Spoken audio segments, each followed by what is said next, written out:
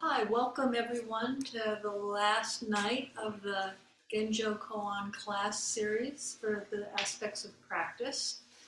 I have a few announcements as class coordinator before we actually get started. Could you use the mic? Oh, can you hear me? That's Any better. now? Does that really work? Okay. Yes.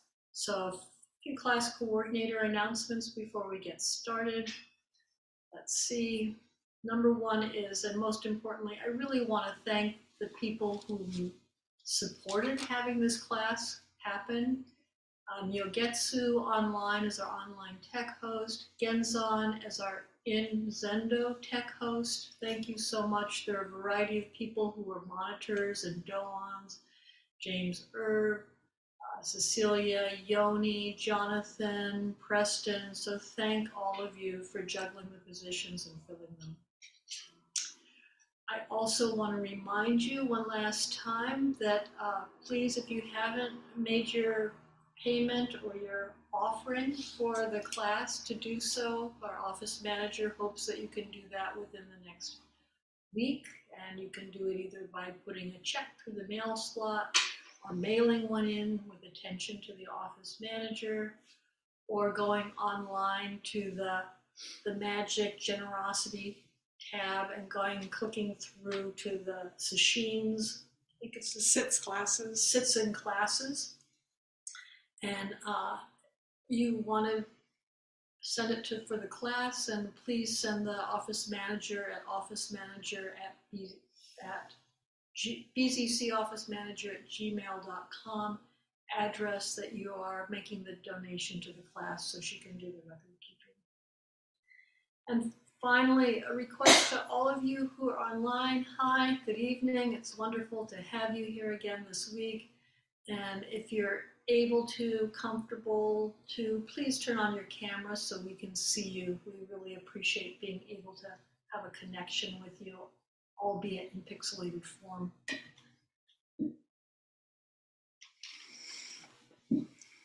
So we're going to start by sitting for a few minutes.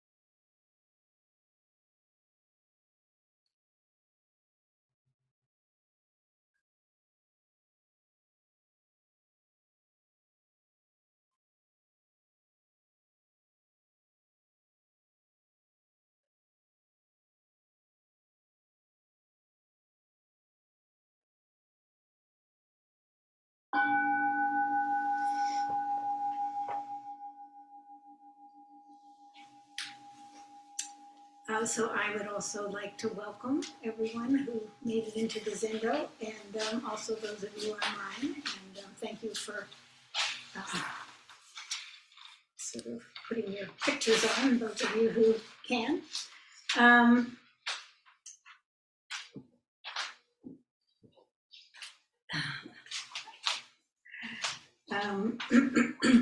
I want to just acknowledge the time change. You may all have adjusted better than I have. To me, it seems quite late and very dark. And so coming out seems like a sort of extra effort, and I extra appreciate it. And we're coming to the end of the Genjo Koan.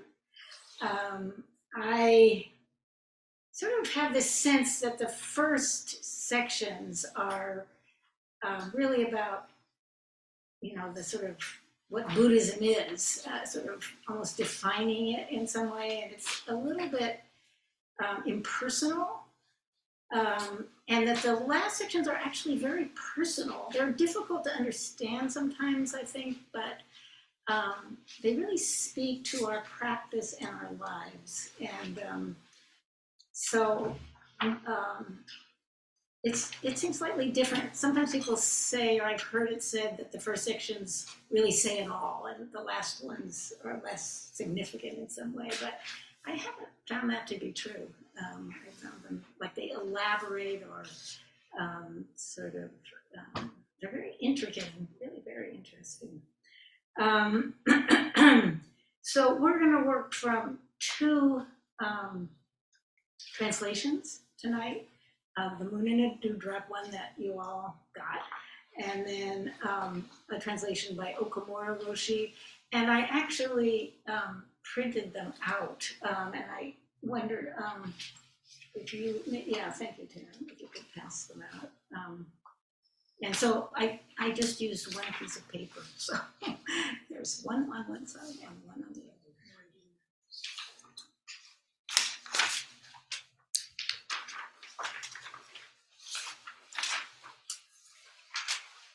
And did you get one? Did everybody get one? Okay, so I'm sorry, the people online should have gotten actually both translations in the announcement that I sent out, if you want to look at them, or if you have them in some other form. Let's see, one of the things that I sort of thought when I first read these sections, it's sections 11 and 12 in the Moon in the Dewdrop version, but it's just section 12 in the Okamura version. So that's a little confusing. But, you know, I thought there was sort of a mystical side to this, and I was a little bit interested in what that was. And I mentioned it to Andrea, who offered to, what was the word? Mystical? Mystical, yeah. Who offered to say something about sort of Dogen's history and sort of the idea of Dogen as a, you know, a mystical thinker in some way. So I'm gonna let her start. Yeah, thank you, Ellen. I think of this crystallized for me not only from studying Dogen rather extensively with Okamura Roshi, but also when I read a book that some of you may know called Mystical Realist. So I'm sorry, I wrote this out and I'm a little too tired to wing it, so I'm mainly gonna read this tonight for the sake of coherency. So Dogen can be hard to understand. I think a lot of people approach Dogen, they go, what's this really about? And some of that's because he's a poet. So he's pointing at things and working with words to kind of turn us upside down of our usual way of thinking. Part of it's because he wrote in ancient Chinese, ancient Japanese, and what was the current Japanese. So he used language in a very fluid way that had to be interpreted according to and of what his practice experience was. And that's part of the reason it's so hard to understand him as well. Another reason I think for some of us that it's difficult to grasp what he's saying is just what Hae Jin Kim said in the title of his really excellent book, that he is a mystical realist. The realist part of it isn't so hard to understand. As Ellen was saying, he gives lots of examples that come out of our life. Fish and birds and firewood and ash. The boats and shore, just in this passage, the whole fascicle of the Tenzo Kyokin, which many of us have read and studied, is all very practical about how we live our lives. And so the kind of realist about how we actually experience this in our phenomenal selves is pretty accessible. The mystical part, though, is harder for people. Mystical could be called what's mysterious, ineffable, or otherworldly. It's also a major part of why his spiritual writing has endured as a classic for more than 900 years. He's able to express the inexpressible about what we can't see and immediately lose if we as much as try and conceptualize it. It illuminates our lives. At least that's my experience about him. So the sections we're going to read, of the sections we're going to review tonight, it's really section 12 that I think gives a great example of that. You can see the concluding lines. Although actualized immediately, the inconceivable may not be apparent. Its appearance is beyond your knowledge. Like, what does that mean? There are many such lines in his copious writings, just a couple of others to remind you about how he works with language and what this mysticism, if you will, is. From Bendo Law, all Buddha Tathagatas together have been simply transmitting wondrous Dharma and actualizing Anyata Yaksam Bodhi, for which there is an unsurpassable, unfabricated, wondrous method. And from the Eihei Kosu Hatsugaman, we vow with all beings from this life on throughout countless lives to hear the true Dharma, that upon hearing it, no doubt will arise in us, nor will we lack in faith, and that in doing so, the great earth and all living beings together will attain the Buddha way. It's not out of this world. I don't know what is. So we started, I believe, our whole study of Dogen with a little bit of background about him. I just want to highlight some of that with this point about how he writes and his way of expressing as one is that of a mystic. You know, we know that he was born into an aristocratic family that lost all of its good fortunes in the turmoil and upheaval of Kamakura, Japan. His father died when he was 2. There was corruption and instability, which were very disillusioning for an idealistic child and an idealistic young man and monk. Famously, at the funeral of his mother at age 7, when he saw the incense rise up in front of his coffin, he had some kind of insight or connection with the brevity of this life. Perhaps, too, it opened him to the question of what was that life and where did it go? Spiritual questions. Most importantly, after as a monk with his uncle at the age of 13, he made his way to the first Rinzai temple that was in medieval Japan, guided by Master Myo Eisen, or I should say Eizai. It isn't known whether young Dogen actually got to meet him personally, but he did study there for several years. What's important to know is that temple, like many Japanese temples of the time, had a mix of practices, in this case that included seated meditation, Chan, Shingon, and Tendai. Tendai was Dogen's first Buddhist lineage, and he really cut his spiritual teeth on it. The Tendai sect was quite important, religiously and politically powerful in Dogen's time, so he became somewhat disillusioned with that political intertwining. But its core text is the Lotus Sutra, which has as its central doctrine that everyone will be Buddha someday. It's all throughout his writings.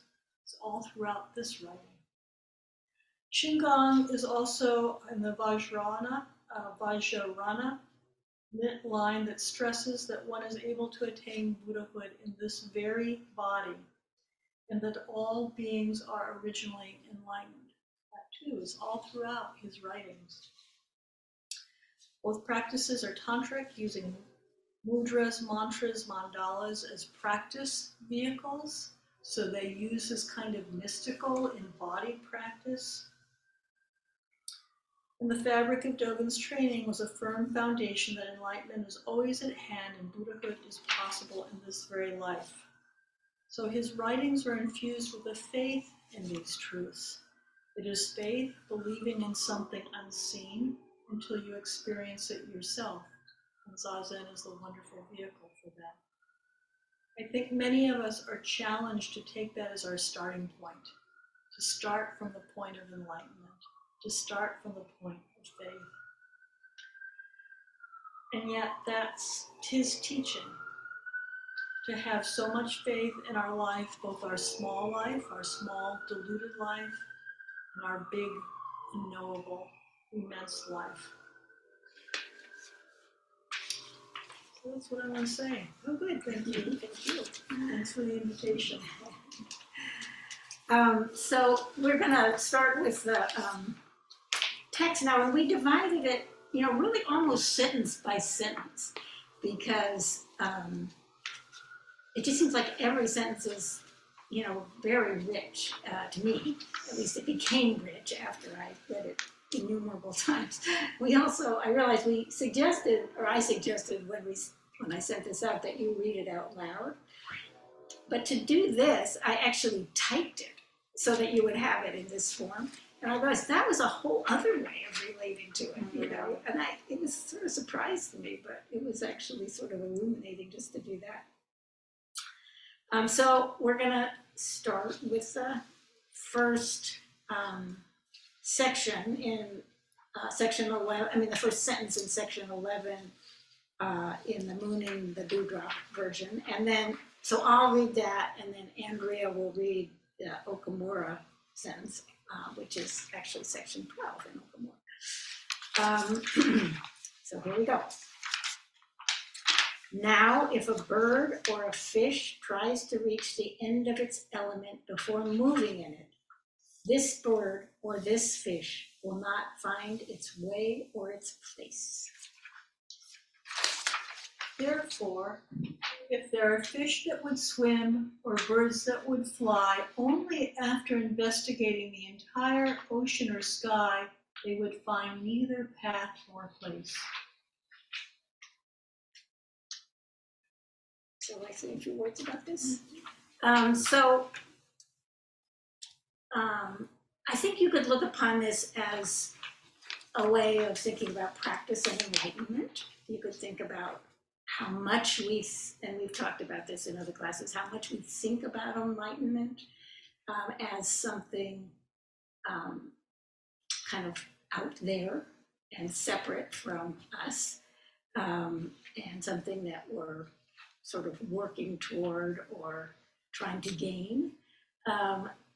But we can also look upon it as just in our lives, how we kind of sometimes, it's a way I think of sort of objectify our life. Should I do this or should I do that? Or should I make this decision or should I make that decision? So we're sort of looking at our life and, rather than being in it. And I, could give you a number of examples. I kind of always hate to use dance as the example, but I guess I won't do that again, which is that, when you do a dance performance, you make a lot of decisions, actually, and you do a lot of planning for it. And those are things that, as humans, we do all the time. But once you've done those things, you've chosen your venue, you've raised the money, you've, picked your costume and the lighting and so forth. then, you have to do the dance. And if you're thinking about the outcome while you're doing the dance, or you're sort of thinking, well, do I look good? Or am I going to get a good review? Or, where is this is going to lead me? You cannot perform. You just really can't do it.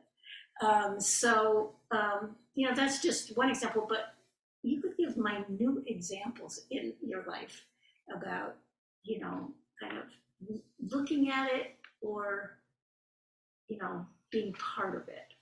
And so that's kind of how I read this. So do you want to say a few words? Yeah, a few words, just a little different angle that's very similar to where Ellen is coming from this.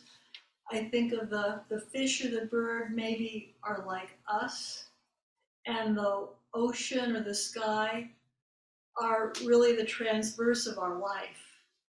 You might think of them as our own Buddha nature, our own aspiration and our way, because he's talking as a spiritual writing here. So he's really talking about our path in life.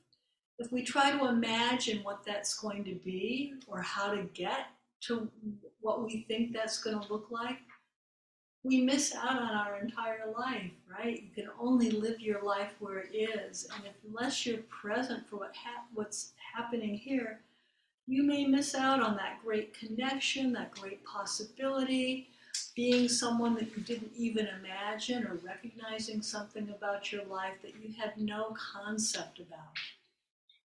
So you have to live your life right where you are, in the middle of whatever it is that's unfolding. I think maybe we should just go on to the next one, and then we'll take thoughts if people have them, because it's really all one. This evaluation. And the next person up. When you find your place where you are, practice occurs actualizing the fundamental point. When you find your way at this moment, practice occurs actualizing the fundamental point.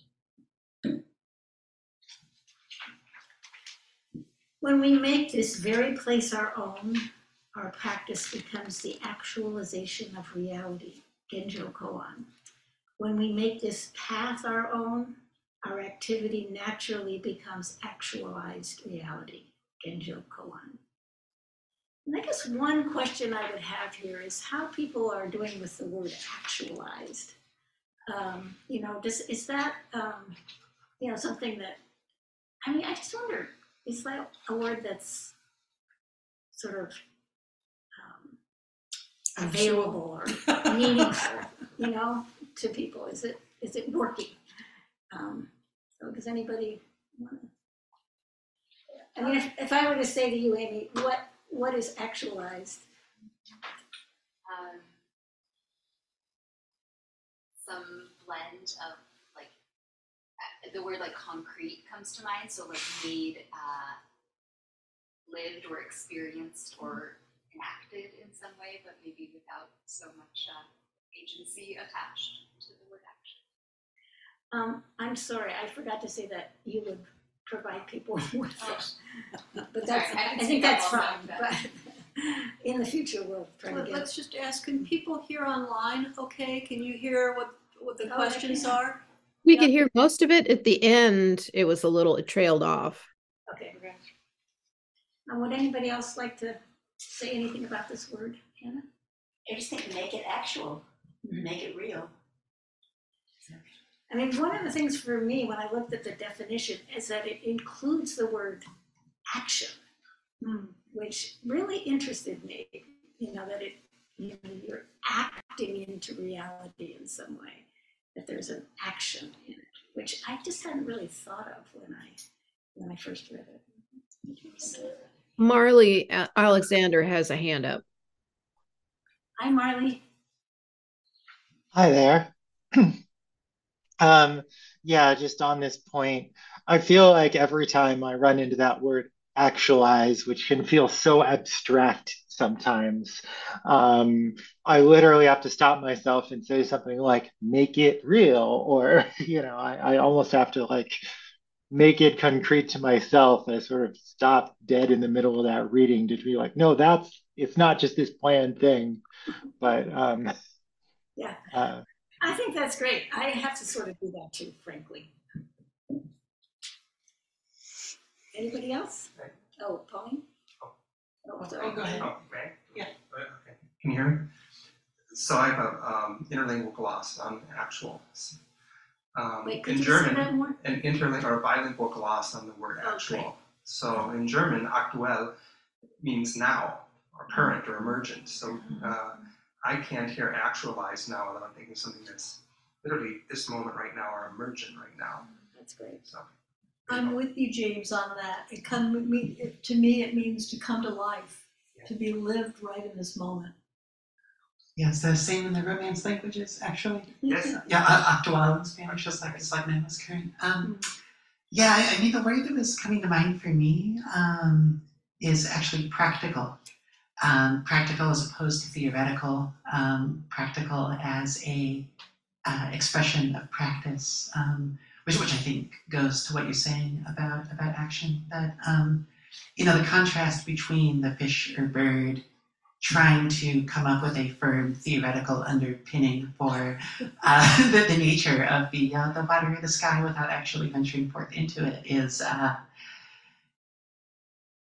think, for some of us, venturing forth into the water or sky without having a firm theoretical sense of what that water or sky is can be a frightening thing. That's a great point. So I think, when I take this passage is sort of encouragement to do that without, the sort of a leap of faith. That's a great point. Rich Freitas had his hand up, but I don't see it now. Come on, Rich. Hi. Hi. So, sort of related to this, seems to be making a distinction between practice and activity in those two lines. He basically says the same thing. There's like some tense differences, but I'm wondering if you think that he basically says practice is the actualization and activity is the actualization. And I wonder if there's a difference between those two things that we should be focused on understanding. The way I read that is that he's bringing our attention both in space and time to the place and to the moment is how I read that. If anyone else wants to add something to that?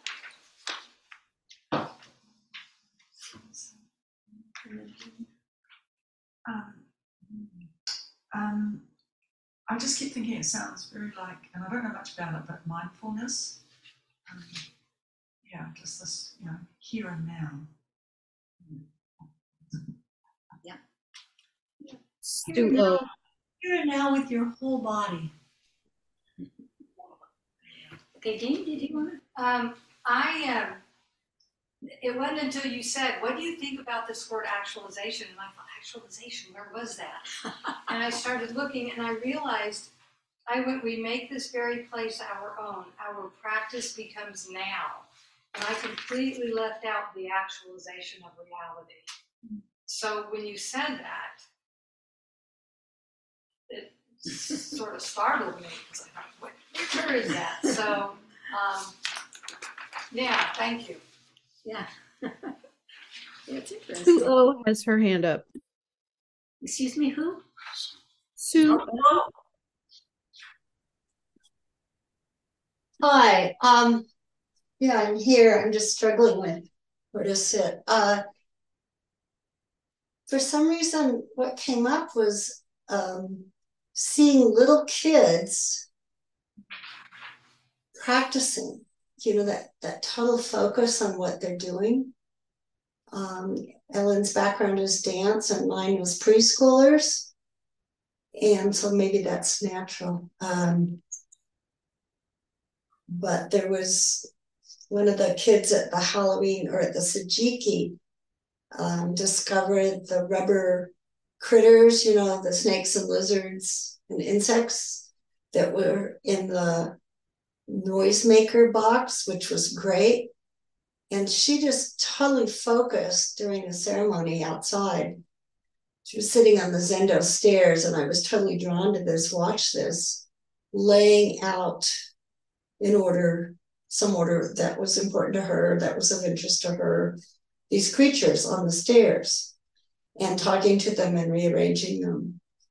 And it just, of course, it just fascinated me. And there was no distinction between her and what she was doing. Yeah. I think that a lot of practice is about that, physically doing something that we're totally attending to. Yeah, I would say the lines are specifically about that, very specific. There's no distinction, but they don't mention the part where when you're learning something, or I remember learning different positions at Berkeley Zen Center, and it was just total terror to learn it, to think I could learn it and then actually do it. And like Ellen said, you had to let go of the, if you were worried about performance anxiety, you really can't do it. So that had to drop away. And you do what you do. And that's true for a lot of life, I think. Yeah, I've been sort of interested in sort of being fully present for performance anxiety as well. But that's just sort of another thought I've had. Also for the planning and the, sometimes when I would sit with, say, Sojin, and we would be talking about the library and we would be planning, he was just as present as he was any other time. And, so, I kind of make a separation sometimes, but he didn't, or I don't think he did. And so I think that's something to keep in mind, that even when you have performance anxiety, that's that's the thus. That's right. You include everything in it, no matter what it is, whether it's your awkwardness or your performance anxiety. I just forgot what else I was going to say about that, so I'll include that too. Okay, that's a good example. Shall we move on, or does somebody else want to say something? Lori. Just one last thing. I mean, this is, I really appreciate what you said, and it's a wider view. I always thought of our element is delusion. So the bird's element is the sky, the fish's element is the water, and our element is delusion, and that kind of fits with what you're saying. Like if you try to get to the end of the performance anxiety before the, or if you try to get to the end of delusion before you practice, you can't do that. You can't get to the end of it, So, I mean, it's not so different, but it's something that hasn't been brought out, And so often when we have our own little sort of moments of mini awakening, it's because we've woken up to some delusion of our own, Yeah.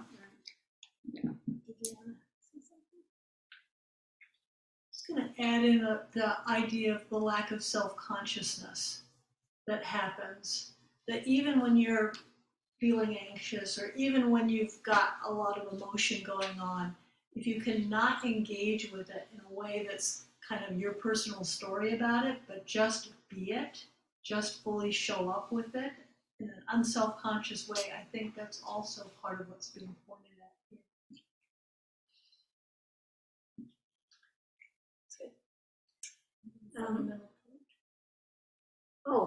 Okay. How about the fundamental point? How are we doing with that? Does anybody want to tell me what that is? Kabir has his hand raised. Kabir. No, I can't say anything about that, but what I wanted to say was that when we're not present and not paying attention, accidents happen. And the other day I was trying to cut a bagel, and it was Friday, and I was thinking about the class the night before, and I was not with that bagel and that knife, and I ended up having a big cut in my pinky, and so not being present and not being in the moment, it can be very dangerous. So, well, I think that's true, but I also think accidents happen when you are present. I mean, you don't get away from it. We don't. But what I learned was I was just blown away by this incredible machine that we possess, that is the body. I didn't go to the hospital. I didn't put any stitches on it, or I just took care of it, give it what it needed, and it healed itself. And I think it's sort of, that is a learning moment for me. And I think it's also the same with everything in life and also our practice, is that if we just show up and we focus on our breath and our posture and kind of do what our ancestors been doing and the Buddhas has done, I think that's enough. Yeah. Good. Thank you. Thank you.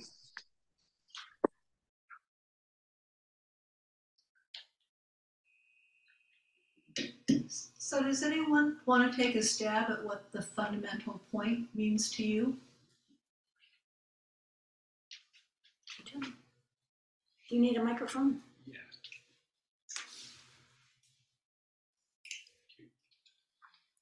Just out of principle, I should use the microphone. We've talked a bunch about what actualizing meant, but I feel as if some of the things that we were saying about the actualizing was actually the fundamental point, which is that being present and being in accord with the Dharma and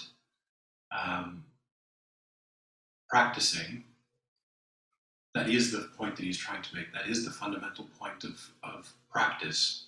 And making that real is what the actualizing part of it is. Nice. Nice. Very nice.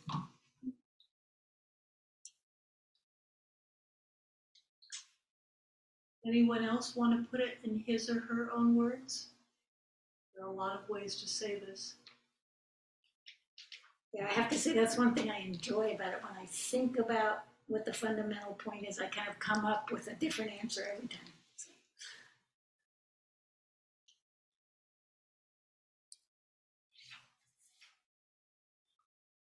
I kind of feel like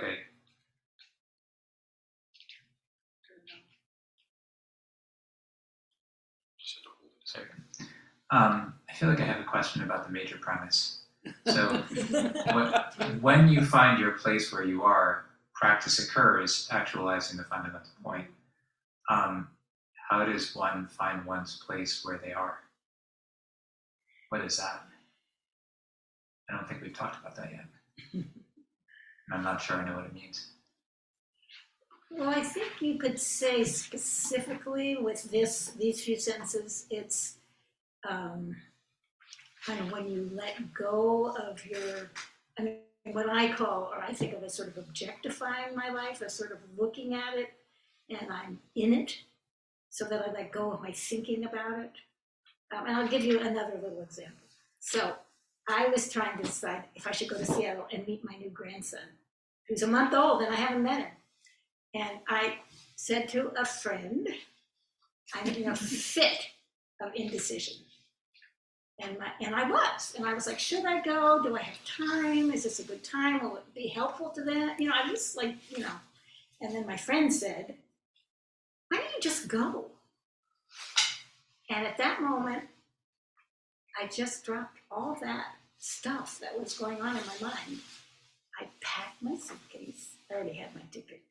But, you know, it's one of those Southwest ones that you could return. And I got on the plane. I didn't know what it would be like. I didn't know what was really going on in the household. I just went. And occasionally I have a thought of like, this is too much. You know, I can't do everything. I can't, but, I just let go of it. So it's like you do when you sit. And, I was just there for chaos, which is really what it was like. Does that make sense to you? That does. I don't know, something still isn't quite landing for me. I do hear what you're saying, but I'm not sure where my resistance is. It's fine. Susan? Can I give an example? Yeah. Before every semester. I think you hold that a little closer to you. turn it off, otherwise it makes awful sound when you're passing. Before every semester, and I taught for many years, I would always feel some nervousness on the first day. And it was the result of, a new group of people and not knowing what would the energy be like, and, how would they like each other? How would they like me? How would I like them? And all that would kind of be going through me, and I would be well planned. But the minute I would walk in the room, it all just would fall away. And I think that's something about finding our place, just some ability to, I'm sure you do that in your work.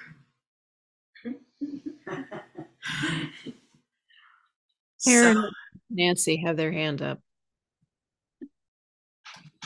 Okay, let me just respond to Susan for a minute. Susan, did that happen always, or did that happen more as time went on for you? No, it always happened, every semester. Right from the get-go? Because there was this mystery of what it was going to be like. Mm-hmm. But the minute I would walk in, it would just fall away, because I really had the confidence to do what I was going to do. It was all in the imagination. And there was kind of what you were saying with dance, performance anxiety. But the minute you stop thinking, at least my experience was, the minute I stopped thinking about myself and just put myself in the situation, that fell away. Karen or Nancy? And Cecilia, did you also still have your hand up? Wait, let's do one at a time. So I don't want to end up with... Shall I go ahead? Yes, please. When I was working as a librarian, I would be on the reference desk. And, the library, the main library at Civic Center where I worked, was kind of like a adult daycare center where people who had no place to go, that's where they lived. And so there are people with a lot of issues, substance abuse and mental health challenges and things like that, poverty. So I was supposed to actually be doing other tasks in my downtime when it was slow at the library. So I would be trying to order books, for example, but I kept having to take care of little explosions everywhere that happened. And so sometimes I would get this feeling like I'm trying to get something done, but somebody's having a fight in the aisle, in the biography section. And then, there'd be somebody doing drugs and I'd have to deal with that. There'd be somebody coming up to me and really they'd be asking questions, but they really wanted attention. And sometimes I'd get frustrated thinking, I can't get anything done here because all these kind of non-library things are going on that I have to attend to. But then I realized, that these so-called interruptions were actually what I had, that was what was present in that moment. So it's like the fundamental point keeps arising and constantly and changing. And it's like being awake to whatever is in front of you. That's what I think. Nicely said. I like it. Very nice. Cecilia?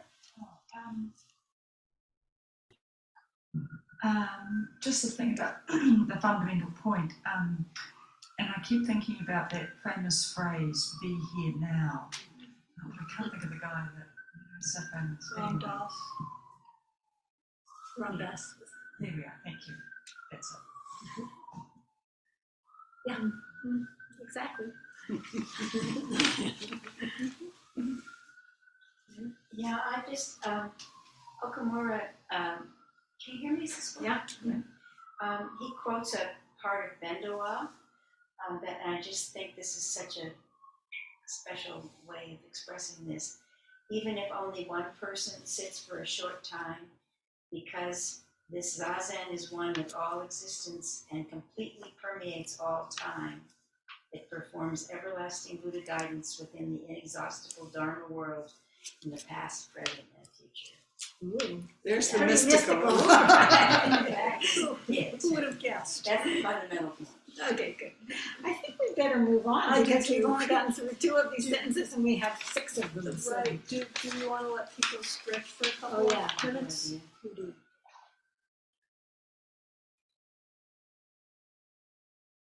Okay, we better move on or we won't get to the mystical, the especially mystical part. So this is the 3rd sentence, really, I guess in both of them. For the place, the way is neither large nor small, neither yours nor others. The place, the way, has not carried over from the past and is not merely arising now.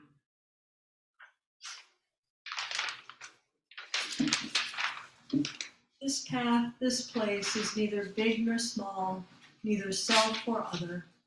It has not existed before this moment, nor has it come into existence now. Therefore, the reality of all things is thus.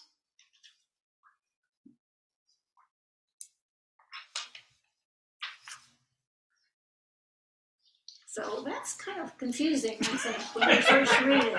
But I think that kind of, for me, the sort of simple way of thinking about it is that there's just no duality. So, I mean, and that sort of avoids, getting into, what do you mean there's no big nor small? There's no duality, so you don't, you don't compare things, basically. And you don't separate them. That's the way I kind of can deal with it, basically. Another way, I think that's really great. I think another way to say what you just said is to say everything is just right the way it is. Yeah. Nothing's out of place. It all fits perfectly. And I want to point out that in the Okamura translation, I feel like he kind of solves the whole problem with that thus. It sort of sounds like at the end of that sentence he says, therefore the reality of all things is thus, like he's sort of saying, I already said it and it's thus, but really I think he's saying the reality of all things is thus. That's what I think. It's like thusness or suchness or just this, yeah, just or this. as Sojin used to say, it.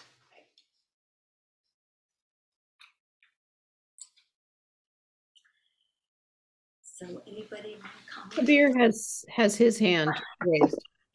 Kabir. You took the word out of my mouth. Just this, yes. What this does for me is try not to get hung up on the past and not to develop anxiety of what's going to happen the next moment. Interesting. And see things more like see as is or just this.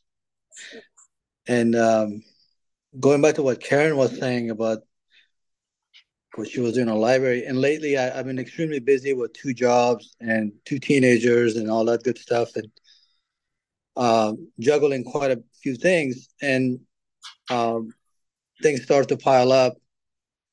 And as soon as I start to think about, oh my God, I'm not taking care of the things, or I haven't replied to those emails, or my inbox is exploding, it gets worse in a way. But then I go, well, maybe I'm just meant to do this thing that I wasn't supposed to do, or it just fell on my lap. And then the drama kind of falls away. Yeah, that's good. Why don't we move on to Susan? because otherwise we won't get to our mystical part.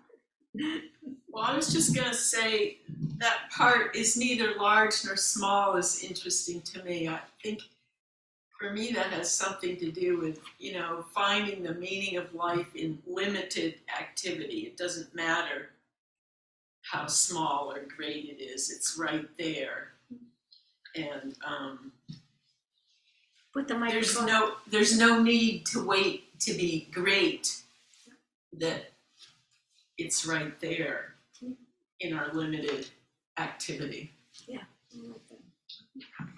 A corollary to that, or just an add-on to that, is you have everything that you need.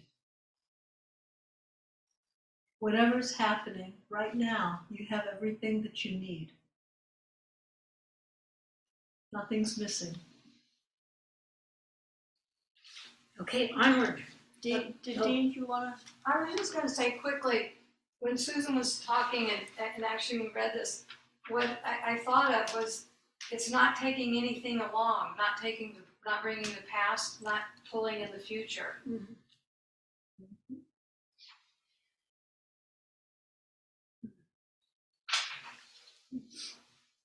I mean, I think somebody brought up at another class, you know, that the past is part of the present and the present is part of the future. I mean, the future is part of the present also, but I mean, that's a little bit to me like the thing about planning, that yes, they are, but still, you know, it's moment by moment. I think with me, I had a conversation with someone recently, and we have this bristle point, and I decided, okay, I'm going to talk about this. And what I did is I did bring the bristle points. I'm aware of them, but they didn't get brought in, nor did I decide this is the way you are, this is the way I am. So I didn't bring in that's the way it's going to be. So I'm talking more, I didn't dismiss any of them. I just didn't make them that moment. That's exactly right. Good. It's a very good example.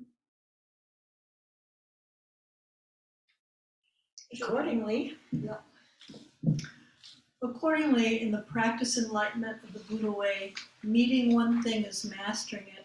Doing one practice is practicing completely. I made a typo. I must have made one.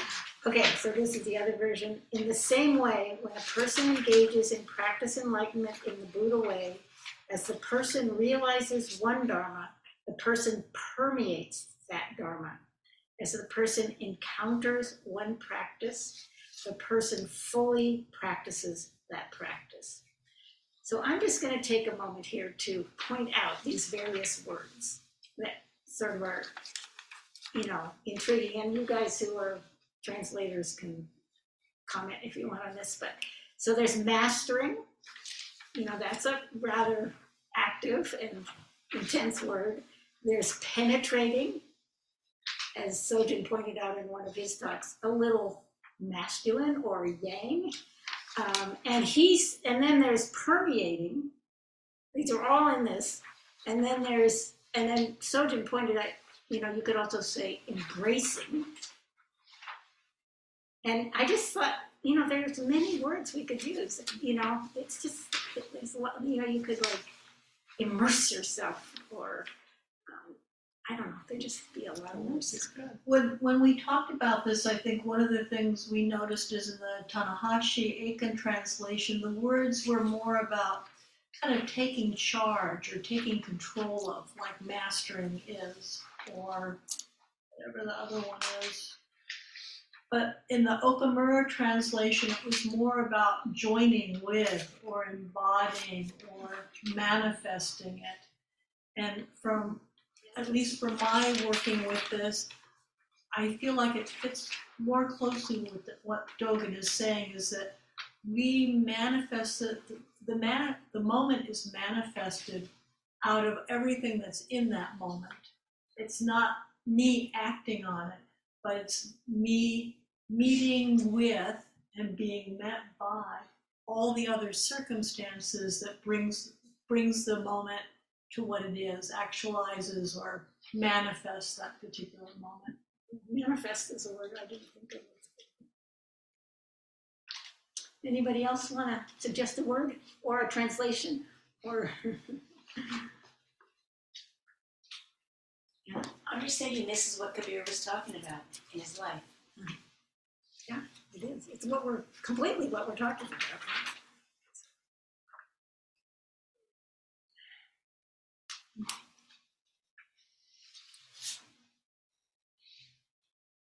Okay, should we move on to section 12? Sue O has her hand up. Sue, I didn't see that. Sue.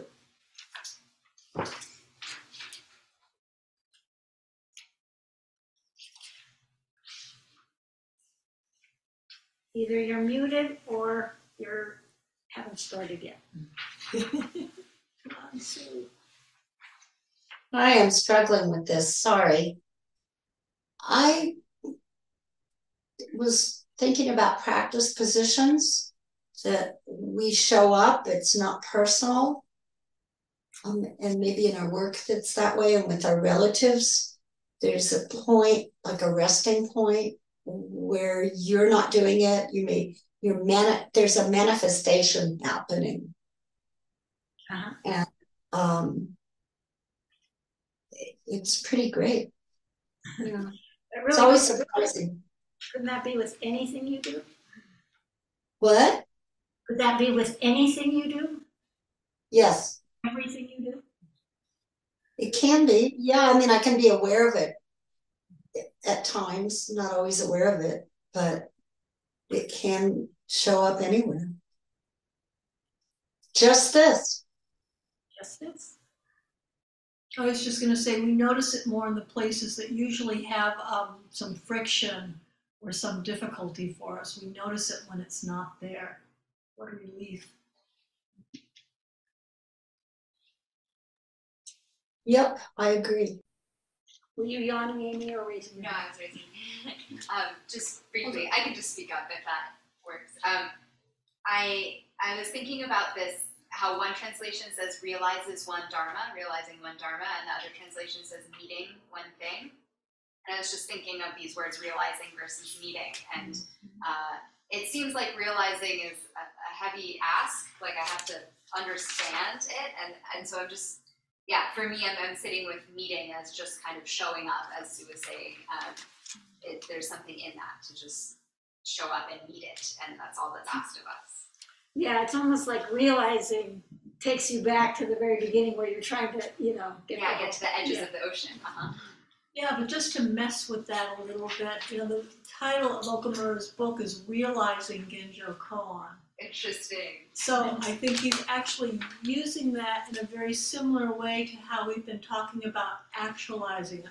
Like not out of your mind, but just having a full-on experience. Making real. Making real. Yeah. Living reality is what comes up for me. But I think you're right, Amy, that realizing has a very mental, it could have a very mental What I find kind of interesting about that discussion is when I actually think about the places where I use the word realize in everyday life, it's not like an intellectual cognitive activity. It's not like, oh, I forgot my shoes or something, like whatever, but it is something that just is suddenly like, oh, and I don't know where it came from. So maybe that actually matches the way we use it. I think you're right on. I think if we looked that up in a dictionary, we would see that that is a meaning of it. Yeah. It's like it dawns on me. Why is that the example I thought of? I realized the keys I was looking for were actually in my hand. And you actualized them right there. Okay, onward. This is section 12 in Women of Dudra. Here is the place. Here the way unfolds. The boundary of realizations, maybe typo too, is not distinct. For the realization comes forth simultaneously with the mastery of Buddha Dharma.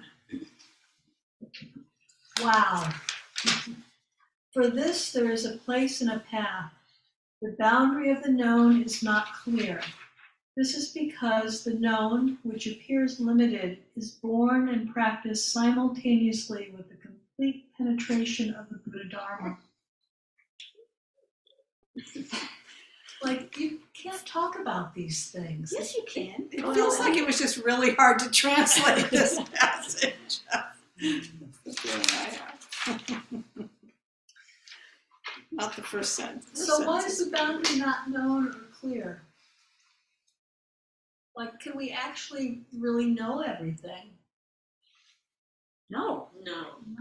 And can we actually Absolutely really not. distinguish between me in the moment of non-self-conscious connection?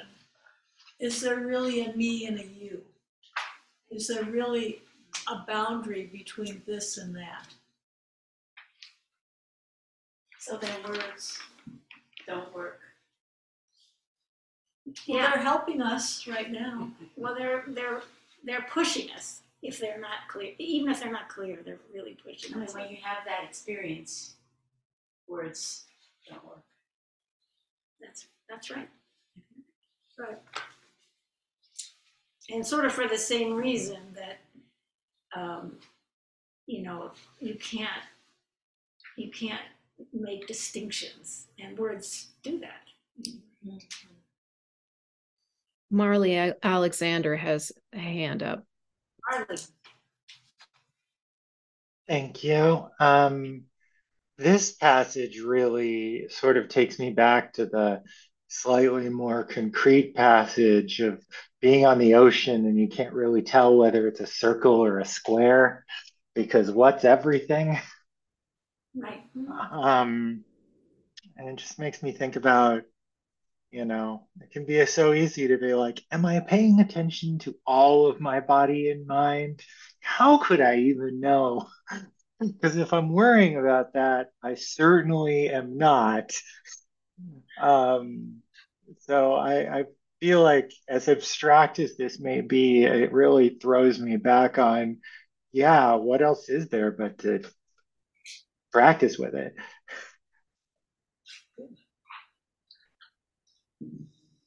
Is this also because the boundary's not known because the next moment is a different moment? I think that is part of it as well. That's right. As soon as you have this moment and you recognize this moment, you're already on to the next moment. I'm kind of going to repeat Loud, it. Jim. Loud. What? Be loud. I will. Just from a textual perspective, I love this passage. This is the place, right? It's like an exhortation. And yet, in the very next sentence, the place explodes. There is no, how do you define it? There's no, and we see that over and over again here in Dogen's writings. And what do you do with it? You sit there and watch the waves, I guess. I don't know what you do. My experience of his writings actually is that he doesn't leave anything out. So, when he says, that you, this is the place, but then he also says, that you can't grasp it. So, but he doesn't let you settle, Yeah, it's almost like he's in textual form showing us what it's like to sit and experience that. Yes. You arrive somewhere and then, oh, that was an illusion, or that moment's gone. Right, that's good. Or not knowing, or just not knowing. Right? Yeah. All right. Anybody else on this one?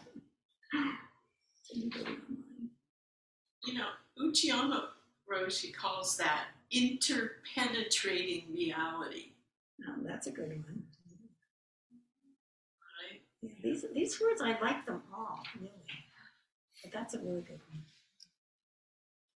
Okamura, when Okamura teaches Dogen, he's always using the analogy of Indra's net. What Susan said reminds me of that. The idea of Indra's net is that everything is completely connected to everything else and you can't separate them out.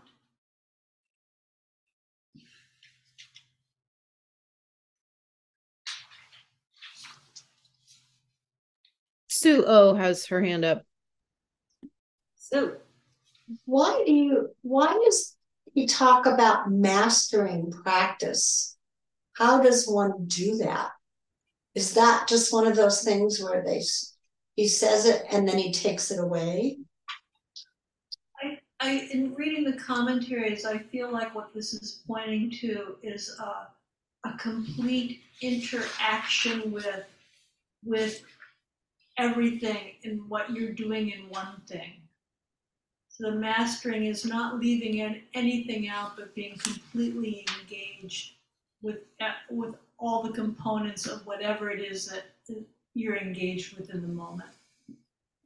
I think you could leave something out, actually, myself. Do you have an experience of a mastery like that? But he's not saying mastering practice. That's not what he says. He says meeting one thing is mastering it.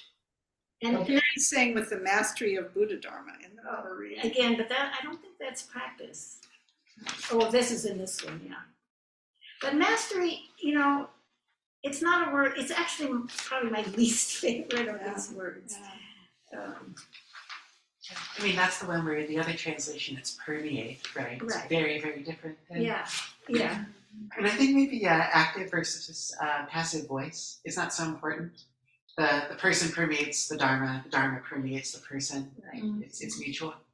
Yeah, and mastery, I mean, I agree with you, Sue, that is a kind of a dominating sort of word.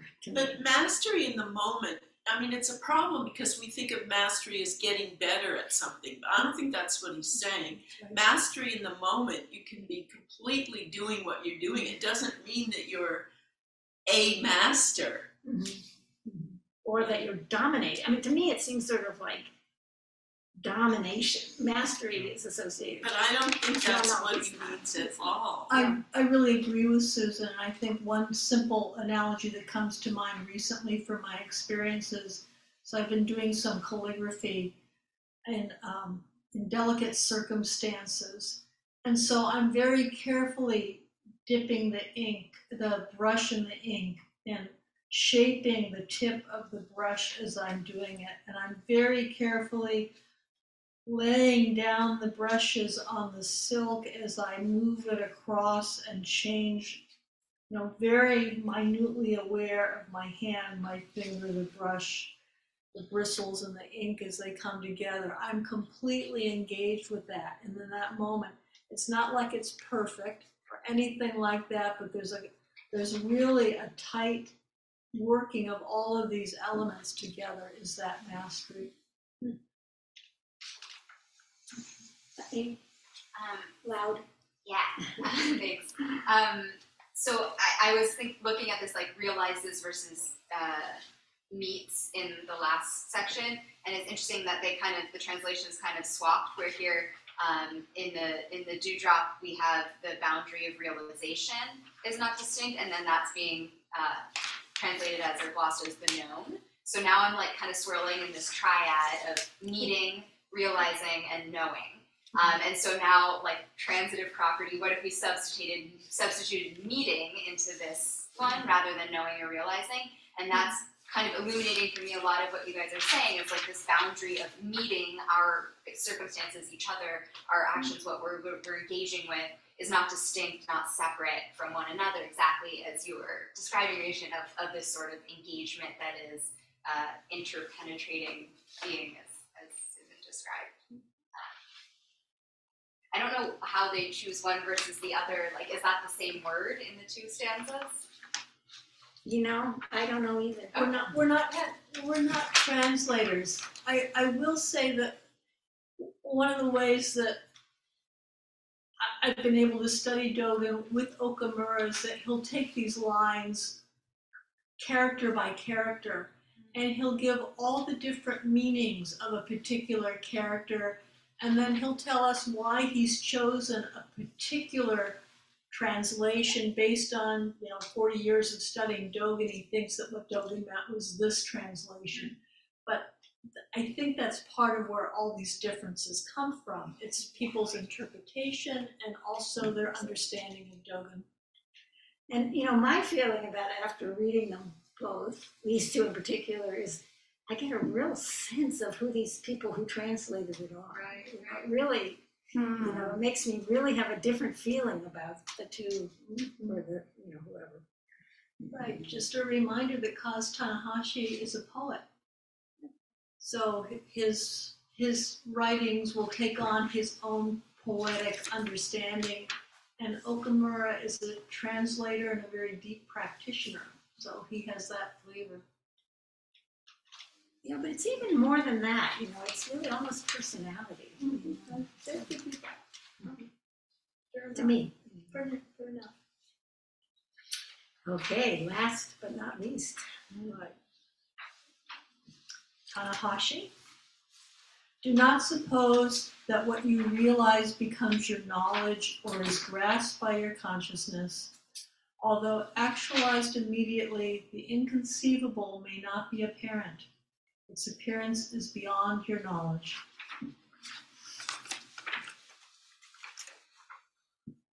We should not think that what we have attained is conceived by ourselves and known by our discriminating mind. Although complete enlightenment is immediately actualized, its intimacy is such that it does not necessarily form a view. In fact, viewing is not something fixed. Again, I just have to say, he just doesn't leave anything out.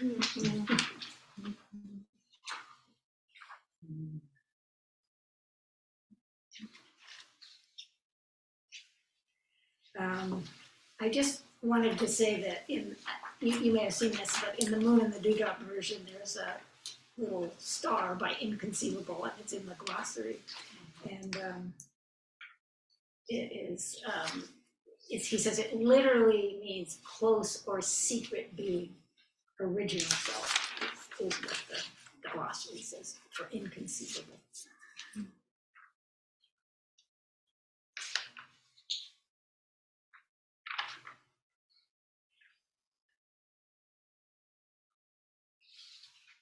And, you know, Sojin used to talk a lot about intuition. To me, this is really a lot about intuition. It's about knowing, you know, without knowing. Yeah, it's it really seems to be bringing it back to the beginning and sort of the insufficiency of theoretical investigation. That whatever kind of realization you get at the end, it is not the realization that the bird thought it was going to get by mapping out the sky in its mind ahead of time. And also it reminds me of what you said at the beginning about don't imagine that it will become an object of knowledge. Yeah. Like, you know, that's what you were bringing up about things that don't become, I mean, when we're looking at our life as like the object of our knowing, that's when we're separate, you know. Right. And so that's kind of what he's saying, that it won't be that. Right. But what I'm finding curious in it is the way that I'm understanding the last sentence is like, I feel like I've encountered this idea before and understood it in a way of like, maybe you experience something that you can't capture in words. And you could say to somebody on Tuesday morning, something happened, but I can't say it in words. But I'm almost reading the last sentence to be like, you might not even realize that anything happened. That like you would just be like, I sat here on Tuesday morning and then I left and went to work and like actually have no awareness. It's not grasped by your consciousness. Yeah. But it happened. Yeah, which I find interesting because that actually makes sense to me, but I never would have like put that into words. That's pretty beautiful. That's beautiful. Yeah. I wouldn't have thought of that. Yeah. So wait. And Kabir has his hand as well. Yeah, one more here. Two who haven't spoken yet here. I just was wondering. Loud. Do you think? I see a connection between the last sentence or so and the concept of prasha paranya. Just the wisdom beyond wisdom. Mm-hmm. Yeah, that's right. Yeah, that's well said. Yeah. It seems to me that what is also describing is what happens to us in practice. I mean, like, you know, there's something that we grow in a way that we can't really grasp, right? I mean, we sit and we experience the moment, we practice, and something happens, but we're not going to be able to put that into words. And so over the course of time, just noticing what happens to my experience, how I think, but how I can put that into words is not articulable, right? So that happens over the course of practice, and so there is a way that mind shifts, but I can't express why that is, but it's noticeable over time. Yes, that's beautiful, and I think the more we practice, the more we're aware that it does shift, that it's not a fixed view. That viewing is not something fixed, that something happens and then something else arises, and that there's a continual kind of dynamic movement of this that we can appreciate in a different way. Or, in a more just day-to-day terms, is that, you might see all this one way today and then see it all another way tomorrow. Or even in the next moment. Or even in the next moment. That's part of the kind of amazing part of it, is that even in the next moment, there can be a fluidity, and something that seemed very tight becomes very spacious. I'm sorry, I can't see who that is. Oh, that's Kabir.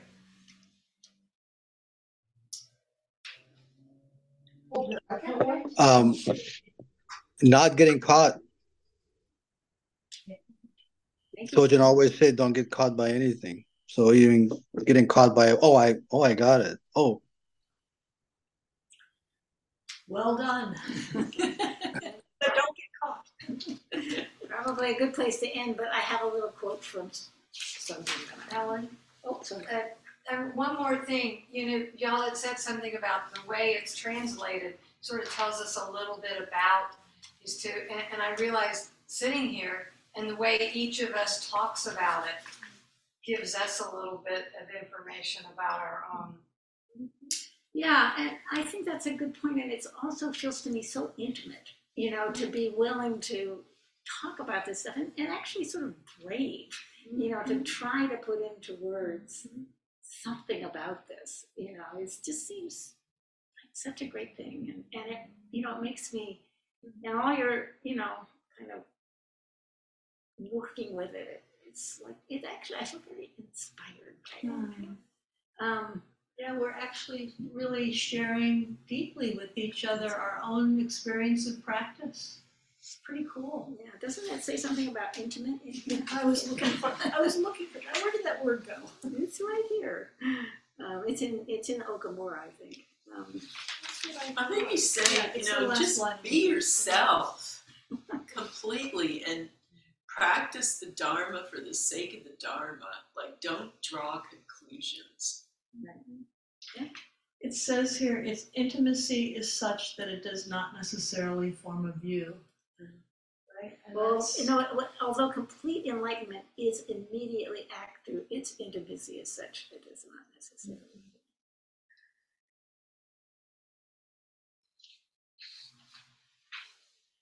Okay, I'm going to read this quote by Sojin. It's just doing the cooking for the sake of cooking and enjoying the eating as the eating, doing each activity for its own sake. Although there is before and after, we are not attached to before and after. We don't have to sacrifice our life now in order to reach some goal in the future. This is the same as not starting from delusion in order to finally reach enlightenment. Thoroughness of practice on each moment is the goal.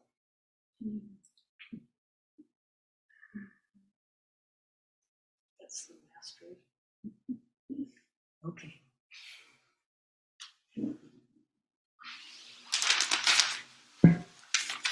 Beings are numberless. I vow to awaken with them. Delusions are inexhaustible. I vow to end them. Dharma gates are boundless. I vow to enter them. Buddha's ways unsurpassable. I vow to become it. That's it. 4 classes, we did it. Thank you. Thanks, everyone. Thanks all the people who kept coming back and asking great points and questions. Thank you. Good class. Great classes. Thank you so much. Thank you. Bye. Thank you. Thank you. Thank you. Beautiful Sangha, Jules.